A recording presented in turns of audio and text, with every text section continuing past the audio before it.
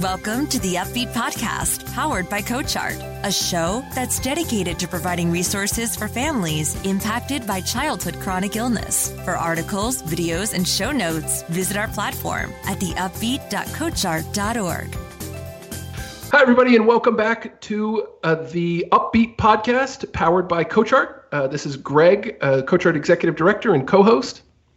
This is Roxanne, CoachArt's Marketing Director, and I'm also a parent of a child with cancer. And the Upbeat is powered by CoachArt, a free nonprofit organization that does arts and athletics for any child impacted by any chronic illness, currently in LA, the Bay Area, and San Diego, and looking to expand to new cities in the future. We have a guest that we're really excited about today. Deja Young is a 23-year-old full-time track and field athlete who was born with brachial plexus, which is also known as shoulder dystocia, that caused nerve damage and limited mobility to her right shoulder. But she earned a track and field scholarship to Wichita State University, where she was all conference, which is amazing. And it was in college that she learned about Paralympic track and field, which put her on a path that would lead her to her first Paralympic titles at the Paralympic Games in Rio in 2016, which is incredible. Today, she's inspiring others to overcome challenges, including hopefully all of our listeners today and all of the CoachArt students who are going through really similar things. Hello, Deja, and welcome. Thank you so much for joining us. Hi, thank you so much for having me. I'm really excited about this and to talk about my story and hope to inspire others. This is such an amazing story, Deja. I loved reading about you and learning your background. You've had this disability since birth. What was it like for you to grow up feeling different from your classmates and other athletes? I didn't really feel different until about middle school, because that's when kids start to come into their own and kids get a little bit more cruel the older they get, coming into their own ways. And I didn't realize I was different until about I want to say the 6th or 7th grade, when I really got into sports. And it was really hard for me because my parents have always raised me to know that I'm not different and that I can do anything I'm capable of. And to get to school and start getting bullied and hearing people say, you can't do this, or you're different from us because of this. And it was really hard because I was grown up and told so many times that you're not different. You can do whatever you want. And it was really hard to kind of balance that out and kind of figure out on my own that I truly am not different and I can't do anything I put my mind to. And the bullying was really rough through middle school. And I really did find that I was different, and different in a good way, in a way that I was different because my disability really helped me through a lot of things. I don't know where I would be without it. Oh, interesting. In what ways do you feel like it helped you? In a way of it made me expand myself a lot more. It helped me realize that I could reach out into different groups and different factors in different ways.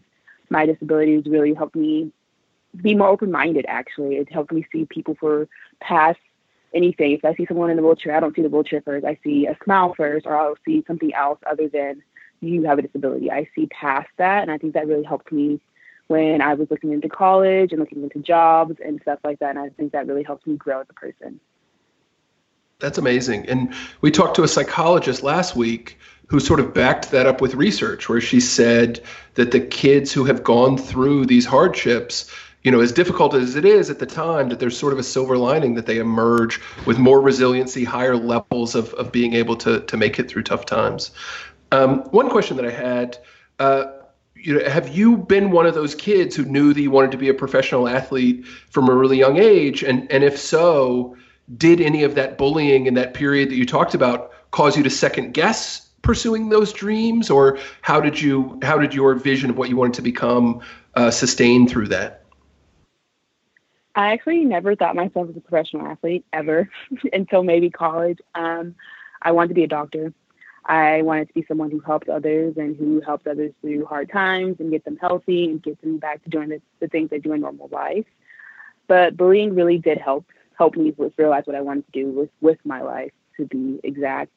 Bullying got worse in high school, really bad in high school, and it really helped me see that, hey, you can be anything you want to be. So when I got to college and I got the opportunity to become a professional athlete, it was like, I'm going to do this because there's other little girls and little boys out there who look like me, who have the same disability as me or have something much worse, and they need these type of role models in their life to say, hey, the bullies, use that as your fuel. And that's what I've used all these years, is all the people who've told me no, it's like, hey, thank you for telling me no, because guess what? The only person who can really tell me no and can stop me from achieving anything I need to achieve is myself. And so that really helps me through that. That's great. That's really powerful. And did the bullying just come from other students, but the coaches sort of always really believed in you and what your potential was? Or do you feel like you had doubters among the actual coaches as well? I had one amazing coach in high school. He was absolutely amazing. He was like a second dad. And I had some coaches on his coaching staff who were doubters and were not very nice to me and had said things to me that really just broke me down. It's one thing hearing it from kids because those are your peers, but hearing it from adults and people who are older than you and who have insight and wisdom, and to tell you, you can't do this, you won't be able to do this because of this, it was really hard. I had a coach tell me, you're not going to get recruited because of your arm. You need to look into other factors or other ways to get into college because athletics probably won't be it. And that broke me, absolutely broke me. And my coach that I was working with at the time, he was very upset about it and demanded a handwritten apology, all of this. And even though I got an apology from that coach, it was still embedded in my mind that, wow, if this one coach thinks that I'm not good enough to go to college for athletics, then what are these other coaches thinking? Have you seen that coach since you became all conference and have had the success and on the professional track that you are? Have you run into that person since then? I have not actually. I go back to my high school quite a bit to go see not only the coaching staff, but I still know a few people who are in high school and they know me, and I have lots of plaques and pictures of me plastered as a high school. So I have to go back through and just go back to where I came from. And I've not seen him. He's not on the coaching staff anymore. I think he was let go after a year after I left, and we have not crossed paths. And if we do, I wouldn't have any hard feelings. I was a moody 16-year-old, and we never really got along. And I would just say, hey, thank you, because, hey, I'm grateful for everyone who has had doubts in me, because here I am now doing great things. I think that's really big of you, but I also hope that coach is listening to this podcast and realizes you should never tell kids that they can't accomplish these things. And look what happens. And so that I hope they have learned from that as well. Right. That's just such an amazing story of perspective, though, because so many times, even our day-to-day lives and anything we do, if we're told or we're doubted, it's easy just to throw the towel in and go another path. But the fact that you push through and this worked out, to your advantage, and you have an amazing career ahead of you, and you're still inspiring people and helping people. Congratulations on that. Thank you. Thank you so much. Yes, inspiring people has always been something I've always wanted to do. That's great. So we understand that you encountered a little setback in 2016 after winning 2 gold medals in your first game. After reaching the biggest moments of your life, you hit the lowest moments of your life. Can you tell us a little bit about that and your how that helped, how you pulled through that, and how that inspired you to keep going? Yes. So 2016 was a great year. I got 2 gold medals in Rio. I got to meet President Obama and Michelle Obama, and everything was great about 2016. I went home to surprise my sister for her birthday, and coming back from that surprise, I was driving back home, and I got in a really bad car accident. My car rolled 5 times into a ditch, and I was left upside down. I was left with a fractured wrist, torn ligaments, cuts. I wasn't able to walk, bruised hips. Everything was just bad. I went from being on top of the world to feeling literally in a ditch. I was literally in a ditch in my life, and it was really hard. And I was lucky enough, I was able to finish my semester of college at home because I took all online classes, and it was hard. I was disconnected from everyone. I didn't feel like I was connected with my teammates back in college because I wasn't there. I just felt empty, and I was low. And I kind of gained a lot of weight. I was depressed. I was eating a lot. I was on bed rest, and I gained weight. So when it came January, it was the year of another World Championships, and I didn't know what I was going to do. I wasn't going to run in 2017 because I was like, I can't do this. I'll come back in 2019 and compete. Because right now I physically can't do this. And I had coaches keep telling me, like, you can do this. You're meant to do this. You're built for this. And I was like, I am not built for this. I cannot do this. I don't want to do this. And finally, I had to make the decision myself. I had to tell myself that, Deja, you can do this. I had to be the one to tell myself that I have to get up and do extra. I have to be the one to be in charge of my own success. And that's what I did. And I came back in 2017 and defended my world titles. That's so powerful. And sort of regardless of whatever the situation is, you know, whether it's a diagnosis or whether it's a car accident in your case that causes this depression in those really low moments, that narrative of kind of taking control of your own story is always so powerful. And so for you, when you talk about that happening, what do you remember about that turning point? Was it really a particular day? Was it over the course of a week? What do you remember about what changed from I'm not going to be able to do this to, you know what, I'm going to take control of this situation and I am going to be able to do this? It was my first day back on the track. It was my first day back on the track in spikes. I was able to run in flats, but I was finally able to put spikes on. And when I did my first workout on spikes, I felt amazing. I felt so good. I felt free finally. And I sat there after practice and I really just thought, and I was like, okay, if running makes me feel this free and it makes me this happy, I need to find something within myself. Whenever running is over, I need to find that same happiness. And so I had to turn on that mental game. People say, oh, track and field or any sport's very physical. I disagree. Majority of the things is 90% mental, 10% physical. And so I had to turn on that mental mentality and say, hey, you need to find happiness outside the track, because once I find happiness outside the track, I can find happiness on the track again, and I can push through anything once I'm happy. Because once it's gone, I can't just say, oh, I don't have anything else to live for, I don't have anything else to do. But I do. I have a lot to live for. I have lots to do. And finding that happiness, again, off the track and on the track was just really my turning point. Yeah. And it makes me think again about that interview that we were referencing, and the idea that, you know, potentially what you went through as a child and having something that you had to overcome, it might have been what gave you that resiliency that then when you ran into another hurdle later in life that you were able to overcome it. And, you know, I imagine thinking forward about the challenges that we have in life, that you probably feel even more able and resilient to overcome whatever might come your way because of having a history of having done exactly that. Right, exactly. Absolutely. I absolutely agree. And just going back on what you said about if it's a sport or a diagnosis, I always tell everyone, and if you're having a bad day, I'll give you 12 hours to cry, 12 hours to be upset, 12 hours to do whatever it is that you want to do because you're upset. And then when you get up the next morning, it's a new day. I like the saying, every day is a new day every day is a day to be someone else, to be someone new. And I like to do that. Be renewed. Don't let yesterday's past or yesterday's things really bring you down, because every day counts and every day can make a difference. Either you're happy or you're sad, but every day makes a difference. And it's so important to know that your happiness can bring happiness not only to yourself, but to everyone else. That's really great and really inspiring. Can you tell us a little bit about what you're doing today and how you're sharing your passion with others? Today I am currently training for World Championships in November. I'm a full-time professional athlete here in San Diego. I train at the Olympic Training Center, and I just like to be in touch with the community. Even though I'm not from San Diego, I worked at the Boys and Girls Club for a little while, and those kids, they were kids. They were learning their way. It was like I was watching kids grow up. They're like they were my own, and just being in tune with the youth. The youth is so important because they're our future.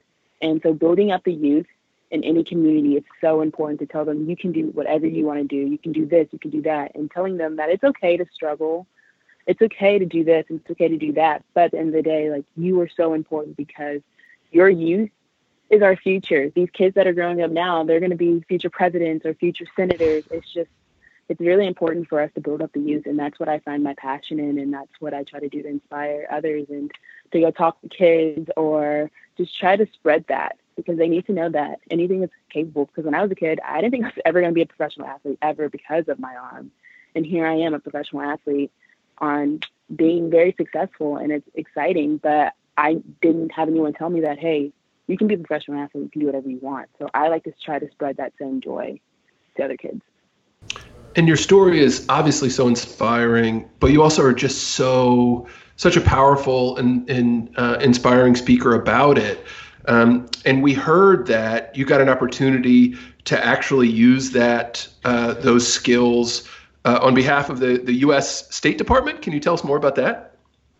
Yes. So I was actually invited to go to Africa with the U.S. Embassy to help spread the movement of Paralympics and people with disabilities, because Nigeria just passed their Peoples with Disability Act, and it's 2019. And a lot of their buildings, actually all of their buildings that I went to personally, they weren't accessible for anybody. They weren't accessible for if you were in a wheelchair. And there's quite a few stairs to climb to get to the floor that you need to go. It's not accessible. There's no elevators. There's no way for them to get there. They're either crawling up the stairs or having someone carrying them. And I got to spread that. I got to spread my love for people with disabilities and talk to kids and really just figure out like what I know in the United States, we're kind of just like focused on what we're doing here, but actually going out into the world and seeing what's going on in other places was actually amazing. And I got to go to blind schools and school for the deaf and really just sit and talk to kids and really just be a kid with them and just kind of just play and enjoy and just really build them up and give them hope that they need, because there is lack of hope. They feel forgotten because they're so far behind, but it's like, no, they're not forgotten. They are seen. And I was really honored to be able to go there and speak on that and say, hey, just because you have a disability, there's always ability and disability, and you're able to do whatever you put your mind to. And it's beautiful to see people come together with all disabilities to say, hey, like, we want to fight for our rights because we are people too. And I think that was just an amazing trip, and the U.S. State Department took really good care of me. I was able to go different places and meet with Mandela Fellows and to speak to everyone and just kind of like pick brains. And I can't even imagine how powerful of a role model you must be for somebody who has a disability and is in that situation and being carried upstairs to be able to even participate in something like that. And you must be such a role model to them and that you didn't necessarily have growing up. But I do understand that your role model growing up was FloJo, Florence Griffith Joyner. Can you tell us a little bit about what made her your role model and so inspiring as a kid? I like strong women. I love women who are strong. And I was a big kid. I was always the tallest. I was always the biggest. I was weighed more than all the kids. And I used to hate it. I was like, why am I not skinny? Why am I not shorter? Why am I just this huge kid? I'm mostly muscle, but I didn't understand. And my mom would show me videos of her, and then she would be like, she's a strong woman, and look what she's doing. She's killing it. She's dominating. And I was like, okay. And so I had to finally realize that being strong is beautiful. Having muscles is beautiful. Being athletic is beautiful. And I didn't really like that. I really didn't appreciate that until about college. I get told a lot that I have the same build as her, and it's just like, oh, that's the ultimate compliment. And just for all the little girls out there who think that, oh, their body is horrible or they don't like it, they're beautiful. Same with boys. You guys are all beautiful. Like, it's just finding that comfort and that beauty in your skin is so important, especially as a child. That's fantastic. And one of the things that jumps out is just remembering you saying that it was sort of high school when you really set your mind to, earning a track scholarship and that essentially committing to being this really powerful person happened for you earlier than kind of that it wasn't until college where you realized that in addition to being really powerful can get you places and achievement, that it is actually beautiful. That's sort of interesting to note that it was sort of that the one thing dawned on you before the other one, but it's nice that they both came into alignment over the course of those few years. Absolutely, yes. It was, I feel like the past few years have been just a whirlwind. Ever since I graduated from college, it's been a whirlwind, and it's been amazing just kind of coming into myself and really just growing into a woman that I actually love, and it's been an amazing ride. Well, Deja, thank you so much for joining us. Your story is incredibly powerful, and I think the entire conversation was really inspiring. But one of the things that I would most take away, and that I hope any parent listening or any of the students who are listening might take away, is even if someone who seems like they are an experienced professional in the field, if it's a doctor or if it's a coach, looks at you or your child and says, this is not going to be possible because of your child's diagnosis, that you can just say, yes, it is. And that go on to be all conference and to have 2 gold medals, and that these people who have this experience and are in these positions of authority, that them saying, no, you can't, is not a be all and an end all. That's something that I think is so amazing about that I'll take away and remember from the conversation. And so I really appreciate you sharing that story and really everything. You're such a inspiring person to talk to, and we really appreciate it. Thank you so much for having me. And yes, I agree 100% with what you just said. Whoever it is, doctor, coach, whatever, and they tell you no. I get told no a lot, even now as a professional, successful athlete. No is like one of the things that you're going to get 1,000 no's before you get 1 yes. And that 1 yes may just be you, maybe just your yes. And that yes is more than 1,000 no's and more than 1,000 yeses. Absolutely. Well, thank you so much for joining us on The Upbeat. And for our listeners, we hope that you'll stay tuned, check out the related blog post on theupbeat.coachart.org, and join us again for more inspiring stories like Deja's. Thank you so much, Deja. It was great talking to you. Thank you so much. You can find more content like this at theupbeat.coachart.org, where we have blog posts, podcasts, and YouTube clips, as well as a Facebook group that you can join and share your own helpful advice with other families who are dealing with social and emotional questions about kids going through chronic illness. So we hope to see you there. Thanks so much. Thank you.